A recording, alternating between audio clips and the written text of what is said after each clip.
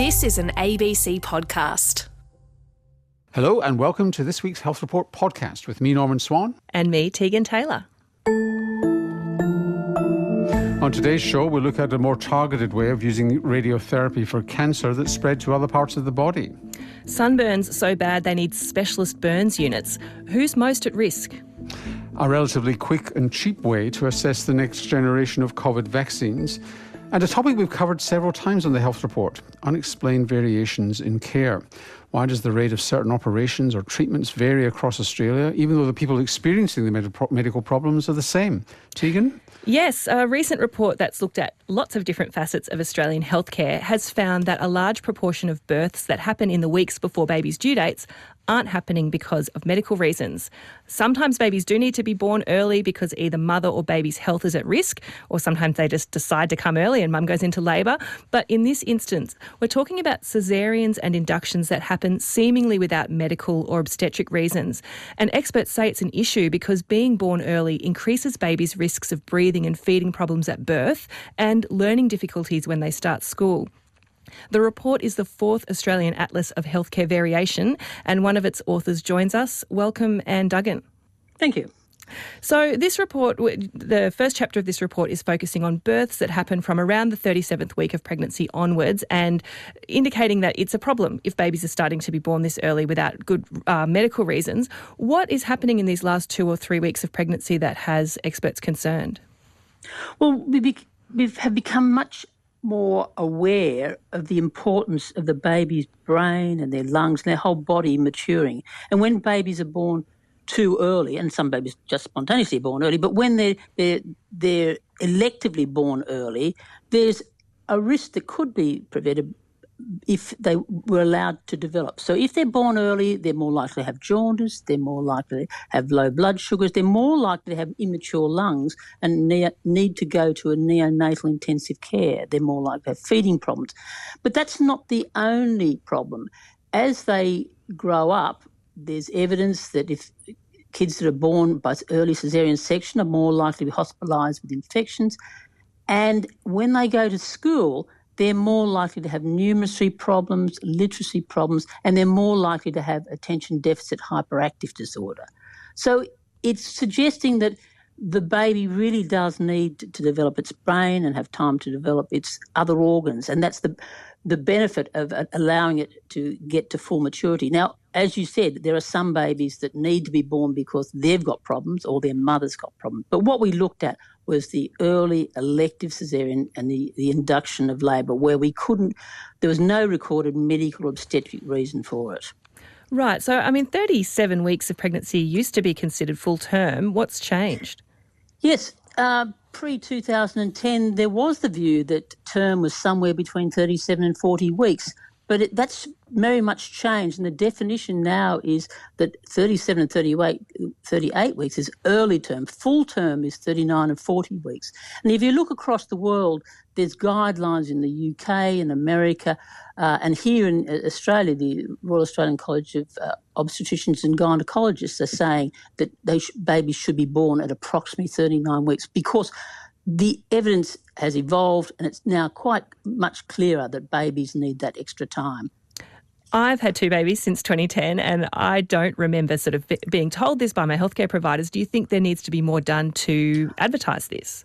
Absolutely, absolutely. We need to make sure that women are having that conversation with their obstetrician, trying to get that balance right, because obviously there's other concerns if you live a long way from your doctor or if you're worried about stillbirth. There needs to really be an informed discussion and informed consent about the timing.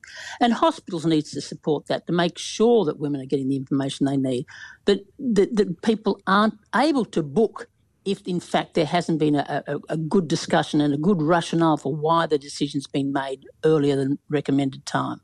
I think there's a number of things that can be done to make this much clearer. And we need to collect the data because it's affecting so many children. Right. So let's talk about that. We've talked about the fact that this is about variation in Australian healthcare. How did it vary across different sectors of Australia? So in this item, we looked at the rates by state and territory. And there were 7 states and territory who contributed their data to it. And the data is slightly different between the way they collect it in different states and territories. So it would be not fair to compare and contrast the states and against each other. But what we did find, no matter which state or territory we looked at, the rates were really quite high. So for less than 39 weeks, between 43 and 56% of planned caesareans were without a medical or obstetric reason documented.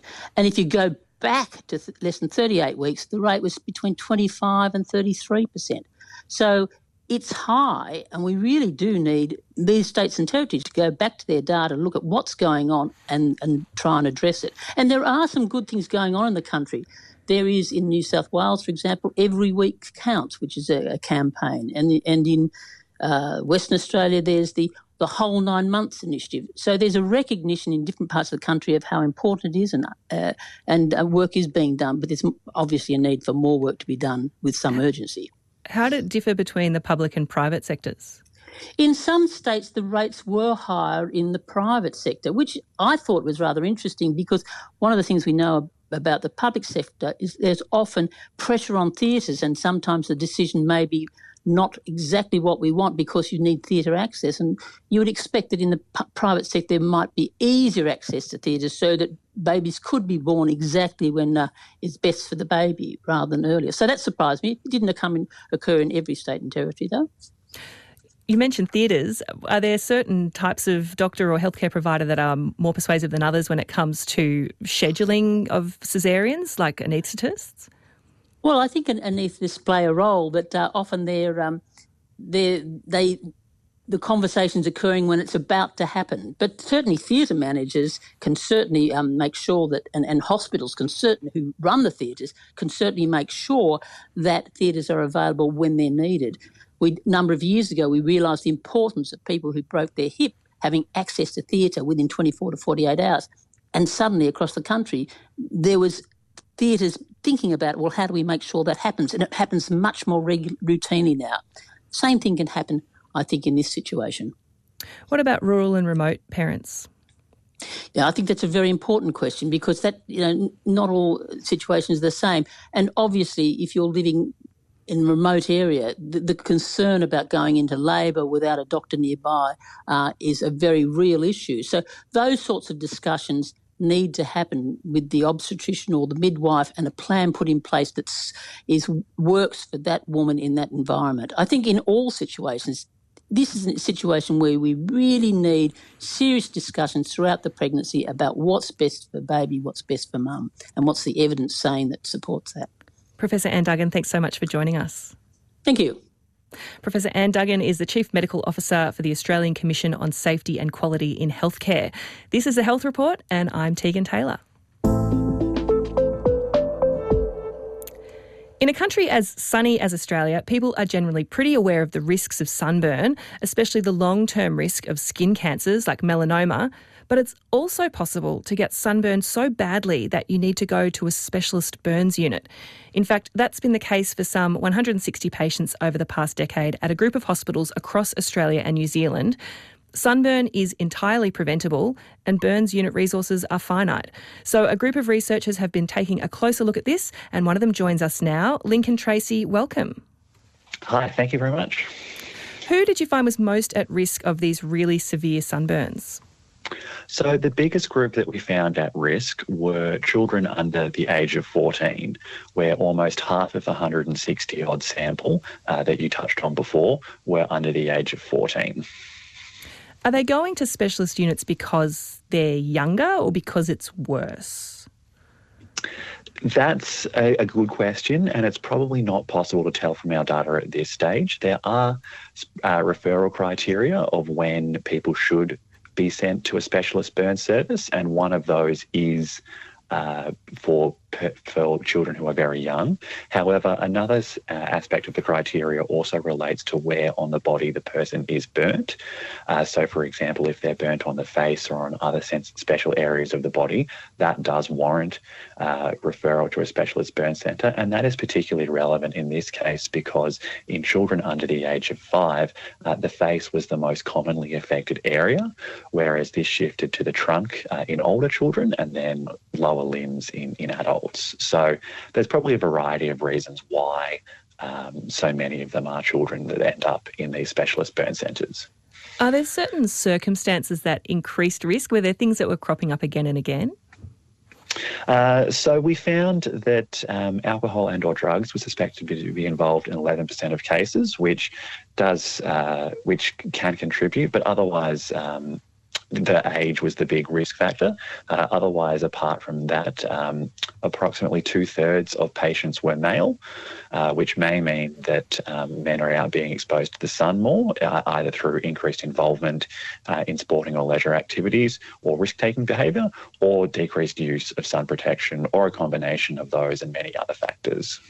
It does feel a little bit weird to be talking about really severe sunburn on the eve of winter in Australia. Does time of year play a role? Yes, we did notice a pattern in the time of the year with these sunburn admissions.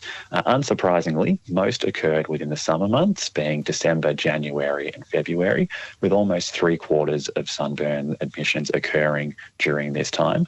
However, there were also admissions noted in November, March, April and August through October.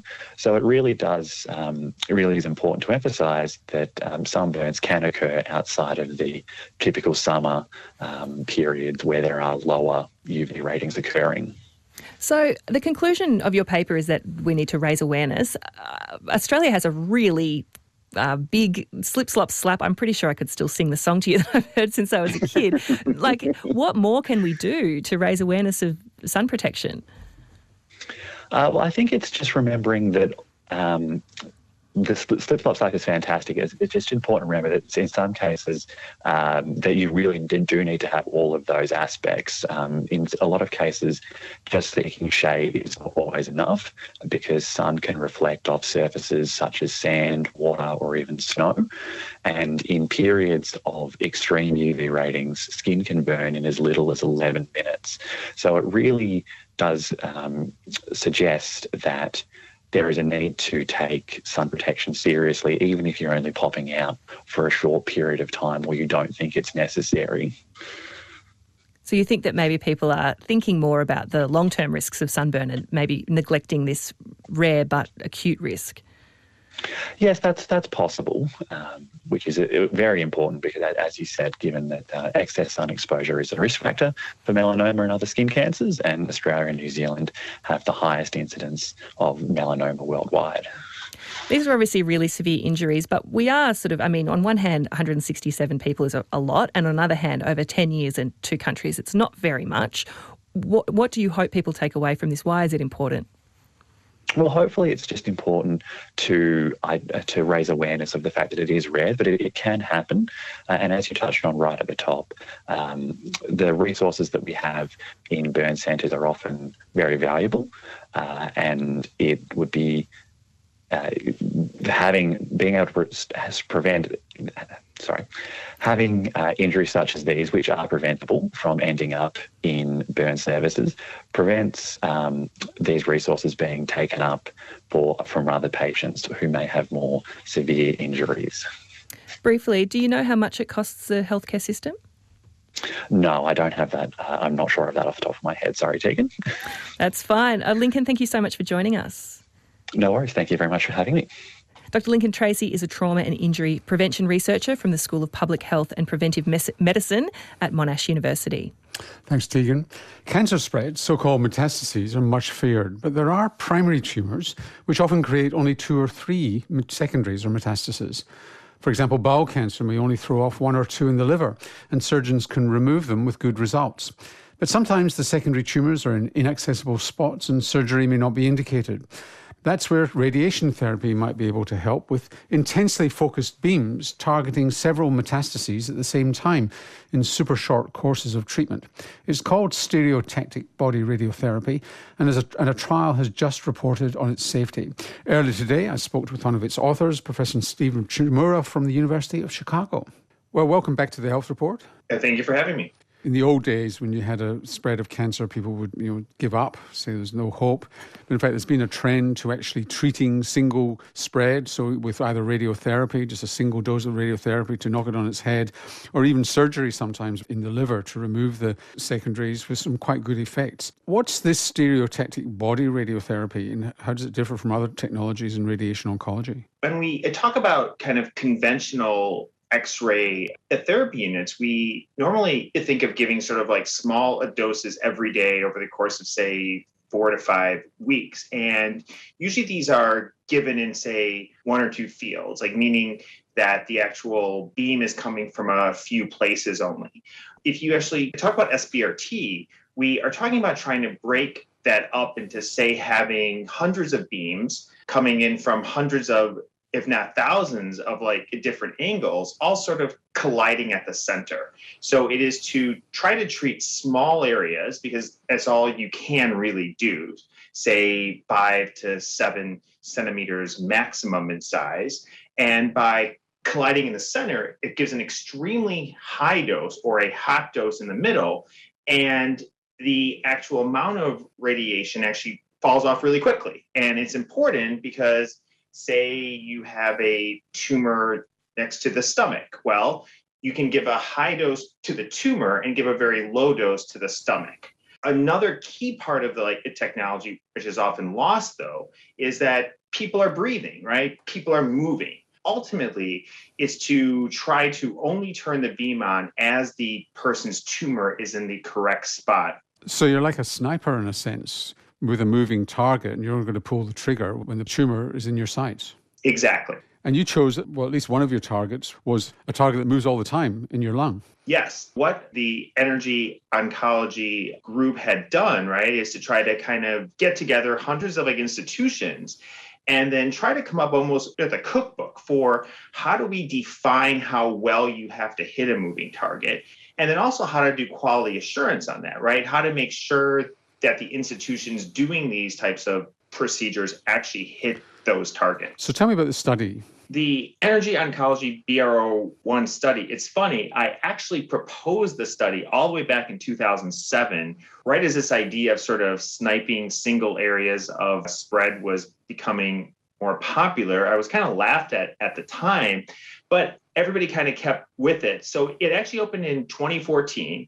It was a study which is essentially about 7 studies in one. It was to take patients who had oligometastatic, either breast, prostate, or lung. And by oligometastatic, you mean there's only 1 or 2 secondaries? Yeah, actually up to 4 here, right? So the point of this here was that we knew that people had been able to, say, effectively hit one thing most of the time. But how would we design a study to hit, say, 3 or 4 things at a time? We came up with sort of a cookbook to say, well, okay, so how could we do this stereotactic thing, and not just on a single spot, but on 3 to 4 spots at the same time? If you have hundreds, if not thousands of beams coming in from all over, well, then you could start to cross the beams. So you could imagine if you had a tumor in the lower part of the right lung and the upper part, well, you may have beams crisscrossing. So we had to come up with a way to define how you would do that. And then also the fact that each of those spots could even move independently. So basically it was designed to assess if our sort of cookbook could be applied across hundreds of institutions and to see if it was actually safe to treat 3 to 4 areas at the same time. And in a variety of tumours? Yes, it was in breast, prostate, and lung cancers. And what did you find? So first, we had a set of quality assurance, and all of the institutions had to prove on a pretend patient that they could, in fact, hit these targets. And then after the quality assurance was done, we then also did a real-time checking of each plan by the principal investigators prior to any patient being treated. And we found, at least in our sort of defined time point, which was 6 months of serious adverse events, that it was actually 0%. We followed the patients, though, because so many lived a very long time and some are still alive. And we found that 3 to 4 years down the road, though, some sort of long-term toxicities are in fact happening. So say we had a perforation in the small bowel, or we had closure of the esophagus, which had to have a surgical procedure to be like dilated. None were life-threatening per se, but I think it shows that, especially in medicine, you have to do long-term follow-up because it is quite easy to think something is safe, and it's critical to do these expensive trials to really follow patients long-term. And just finally, there's been a trend to what's called hypofractionated radiotherapy, which is higher energy, shorter courses. With radiotherapy to single metastases, say, in the bone and in your spine, it's often just a single dose here. Is this just a one-off dose and you're done and dusted, or is it a long course of radiotherapy? It's somewhere between 1 to 5 doses. Probably most are the 3 fraction realm. Probably 80% of the SBRTD delivered on the phase 3 trials, at least in the US, are in fact 3 fractions. So short and sweet. Short and sweet and done. Yep. Thank you very much. Thank you. Professor Stephen Chmura is a professor of radiation oncology at the University of Chicago, and to see whether or not this style of radiotherapy is actually going to save lives or prolong lives, more like it, there are phase 3 trials going on now, and we'll bring them to you when they get some results. Now, there are many vaccines under development in the hope of becoming the second generation to follow the existing ones, or indeed fight the variants each year. The problem is the extent to which these vaccines will have to go through repeated extensive trials, or whether there's another way of seeing whether they work. A recent study suggests the answer is yes, and it was published in the eminent journal Nature Medicine. But the findings may also help with tracking how the pandemic is evolving, especially with variants. One of the authors was Professor Kanta Subbarao, who's a world-leading virus and vaccine researcher at the Doherty Institute in Melbourne. Welcome back to the Health Report, Kanta. Thank you. So you were looking at something called the neutralising antibodies. What are neutralising antibodies? Just trips off the tongue, but right. A lifetime of research. You've got 90 seconds to tell us. Yeah. So antibodies are molecules that are made by B cells, which are immune cells in the body, and they respond to any antigen, any protein can elicit an antibody, and so pathogens like SARS coronavirus 2 will elicit antibodies when you're infected or vaccinated. And we are specifically looking for antibodies that have a functional characteristic that can actually work to block infection.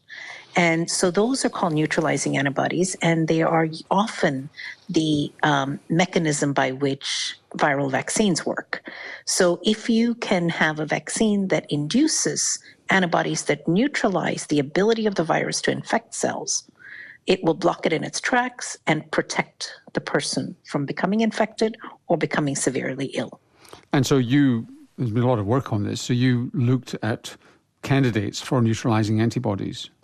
Right. So this is a collaboration that was led by Miles Davenport at the Kirby Institute in Sydney, and we are collaborators. So my lab does a lot of neutralizing antibody assays, and Miles Davenport and David Curry and Deborah Cromer were the people who did the modeling part. And so what they did was they looked at all the vaccines that had already been through phase 3 clinical trials, where we had some idea of how effective they were. And then they tried to connect that with how much neutralizing activity was induced by those vaccines. And this is, at a time when we didn't really have an international standard for these antibody assays, and people use different assays, but everybody essentially benchmarked it to the titer that was detected in people that had recovered from COVID-19. So what they did was they took the data that was published and tried to compute what that would mean. Yeah, and then they modeled that and essentially figured out what sort of antibody titer you need to be protected. And when you say, sorry to interrupt, Kanta, but when you say titer, you're talking about really the level of antibody. So exactly. What did you as a group find? So what we found was very interesting, that you really need only about 20% of the level that's achieved in people that recovered from COVID-19 to be protected from infection. And you need even less to be protected from severe infection. Really? So it's very, very positive news. I think you said 3%. 3% for protection from severe illness and 20% for protection from infection. And they've modeled this, and essentially the neutralizing antibody levels were highly predictive of protection. So something doesn't quite fit with what you've just said, because when you look at the performance of the vaccines, people are saying, well, these vaccines actually perform better than the natural infection, which means that they get presumably a better neutralizing antibody level, and yet sometimes they're not that great at preventing infection, particularly with the new variants. Right. So that's an important point, because all of these, the data that were put into this model were based on the original vaccine virus. This was all done before variants appeared. So this is the Wuhan virus? Yes. So this was done before the variants appeared. So just looking at what antibody titer or level you achieve in somebody who's recovered from infection or following vaccination, and then looking at the ability of those vaccines to protect. Now, this sort of calculation will have to be repeated for variants, because we do know that some variants are less easily neutralized by antibody made against the original Wuhan strain. The other thing that we know is that the range of antibody levels in people that recovered from infection can vary from pretty low levels in somebody who had a mild infection and much higher levels in somebody who had a severe infection. So there's a range, and now the WHO has an international standard. So I think it'll be critical to include that standard, and then so we're all talking about the same thing. Now, the key thing here is the hope that you could use this to decide whether a vaccine is going to work, rather than have to Absolutely. go through a huge, inexpensive trial. Yes. So that is the hope. All of us have been looking for something that is called the correlate of protection. And so we're trying to figure out, and we know this for other vaccines, we know what sort of antibody level you have to aim for so that you don't have to do a phase 3 efficacy trial for each time you make a vaccine. And as you said in your lead-in, that with the second generation vaccines, it'll be really critical because, we are going to need to prove that they work. So it'll be very handy to have a blood test that can predict effectiveness. We'll leave safety there just hanging as a question, but how does... Oh, absolutely. I mean, the safety is crucial. Safety must be, particularly if it's a new technology vaccine. Yeah, absolutely. And just finally, how will it help track the variants? It won't necessarily help track the variants, but we have to establish what the relationship is between the neutralizing antibody levels and protection from variants. So if you're talking about a vaccine made against the Wuhan strain, and they're in the process of doing this right now, is to try to figure out what reduction relative to the Wuhan strain will translate to what sort of change in effectiveness. And that is all going to have to be based on data. So we have to wait till we have sufficient data to be able to draw those conclusions. Well, we'll have you back when you've got that data. Thank you very much, Kanta. Sure, thank you. So that's interesting, Tegan. That's Kanta Subbarao, who is at the Doherty Institute. She runs the reference lab on influenza, major viral researcher. Certainly have to have her back because there's lots of fascinating data there on the variants. I think it's taken us a little bit of time, but we're all getting our head around the fact that COVID is here to stay and that we're going to need vaccines for it basically in perpetuity. Yep. So for podcasters of The Health Report, now's the time for questions. That's right. That's our special mailbag section that's just for you podcast listeners. And of course, you can ask a question by emailing us, healthreport@abc.net.au. And you can also leave a comment there, as David has done. Actually, Norman, there is 2 different people called David who've both written in about one of the segments last week, the interview that you did with Christina Warriner about ancient, primates, tooth and mouth microbiomes.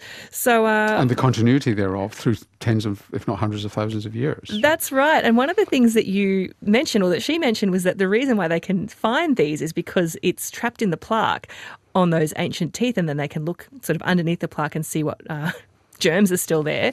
David 1 is saying it's exploding at least partially many of the writ large laws of dental hygiene that have been instilled into David over his 76 years. What pain and bleeding gums we have endured while plaque was ripped from our teeth, doing us harm, not good. Swilling and gargling of mouthwash, killing those oral bacteria. I think he thinks the message that he's taken away from the interview is that he should stop brushing his teeth. No, I mean, possibly you can go too far in decalcifying that, but I mean, I'm not a dentist. What I know about dentistry could be written on the back of a molar. But why you wash your teeth is to remove food particles from your mouth, and sometimes that requires flossing and interdental brushes and things like that to get rid of all that, so you don't have carbohydrate there eating away at your teeth and causing dental decay. And mouthwashes, there aren't many dentists who would recommend a mouthwash. You've got to be very careful with mouthwashes, particularly ones which contain alcohol, because there is a relationship maybe with cancerous change inside your mouth. So most people would say don't bother with mouthwashes. If you're worried about oral odour, bad breath, then make sure that you've drunk enough.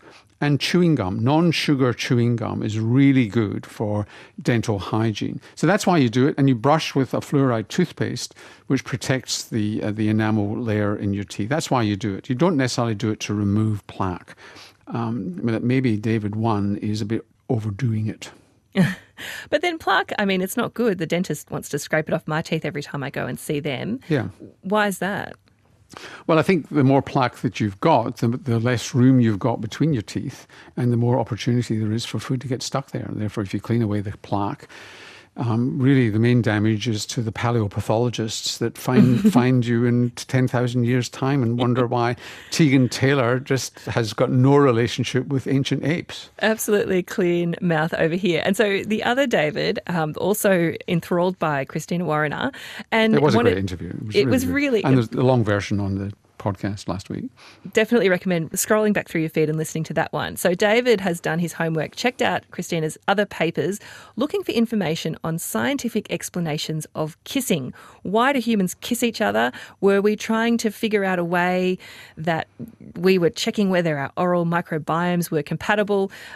David wants to have an answer for his 12-year-old granddaughter for a lifetime pledge to never kiss the prince in her school play. I think it's a great idea. I think you and I can take this on as a major project going into the future. I'm not kissing you, Norman. No, we're not going to kiss. There's no kiss. But I can, the theme music behind it starts to become obvious, and we'll work it out. Yeah, it would be interesting to know why. It's a kind of weird thing to do when you think about it. Yeah, the biology. But so is most of the things smooching. humans do. And so another question on a different topic from Marilyn, who's interested in well, just before you go on, yes. It could explain the triple or double kiss, air kiss on the cheeks that you have in Europe, and you increasingly see in Australia. I'm not going to put my mouth anywhere near your mouth, thank you very much. Yeah, especially now more than ever during COVID times, which leads us very seamlessly, sort of, into Marilyn's question, which is about coronavirus vaccines. Of course, you can check out our other podcast, Coronacast, if you've got coronavirus questions. But Marilyn's asking, what evidence is there regarding the safety and efficacy of getting a boost with Pfizer after you've had 2 doses of AstraZeneca? We don't know. The British are doing a study which hopefully will come out in the next few weeks. We keep on waiting for it, which is about mixing vaccine doses after 1 dose. So 1 dose of Astra followed by Pfizer. And the preliminary findings there are that you get a really good immune response. So you get a good antibody response, going back to the point that Kanta Subbarao was making a moment ago, which is that you're looking for a very strong neutralising antibody response, and they seem to get that with the Astra first, Pfizer second. It may even be larger than you get with 2 Pfizer doses. The price you pay may well be more immediate side effects, a sore arm, maybe feeling a little bit more lousy after the second dose, although there's a second study which suggests that might not be the case. But after 2 doses, nobody knows, and I'm not sure there are any studies ongoing into that.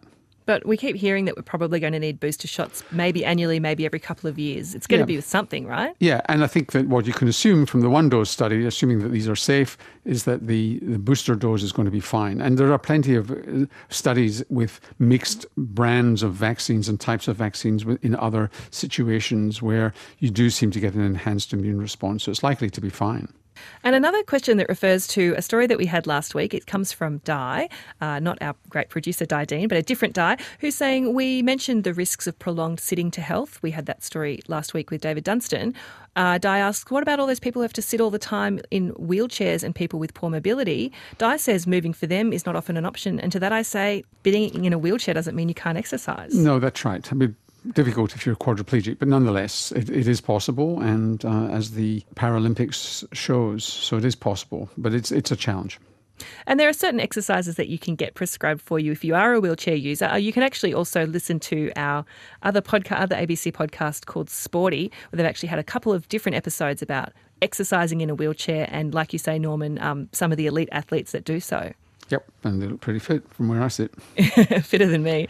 One last question from Mark. Norman, you've talked about the Mediterranean diet a lot. You've articulated the fact that it's not just the food, but how it's cooked and the total meal. Mark has bought a cookbook called America's Test Kitchen, and he's really enjoying it. Of interest, any indigestion that he's had has completely disappeared. His average sleeping pulse rate is dropping. Blood pressure's also dropping. He's feeling great. Great. You must be giving good health advice that's based in evidence. Yeah, and there's America's Test Kitchen nicking my ideas. I mean, I'll just have to go and check, have a serious look there. No, it's absolutely the case. And what you get with these diets where you're cooking with fresh herbs, olive oil, you're taking vinegar with your salad dressing and so on, and a bit of fermented food during the day, is that you're reducing oxidative stress, and oxidative stress reduces inflammation in your body and is a good thing to do. Well, you're making me hungry, Norman, and we have to go and find some Mediterranean food to eat now. That's right, but make sure you cook it first. That's right. Well, that's all from us today, but you can email us again anytime, healthreport@abc.net.au. And we'll see you next time. See you then. You've been listening to an ABC podcast. Discover more great ABC podcasts, live radio and exclusives on the ABC Listen app.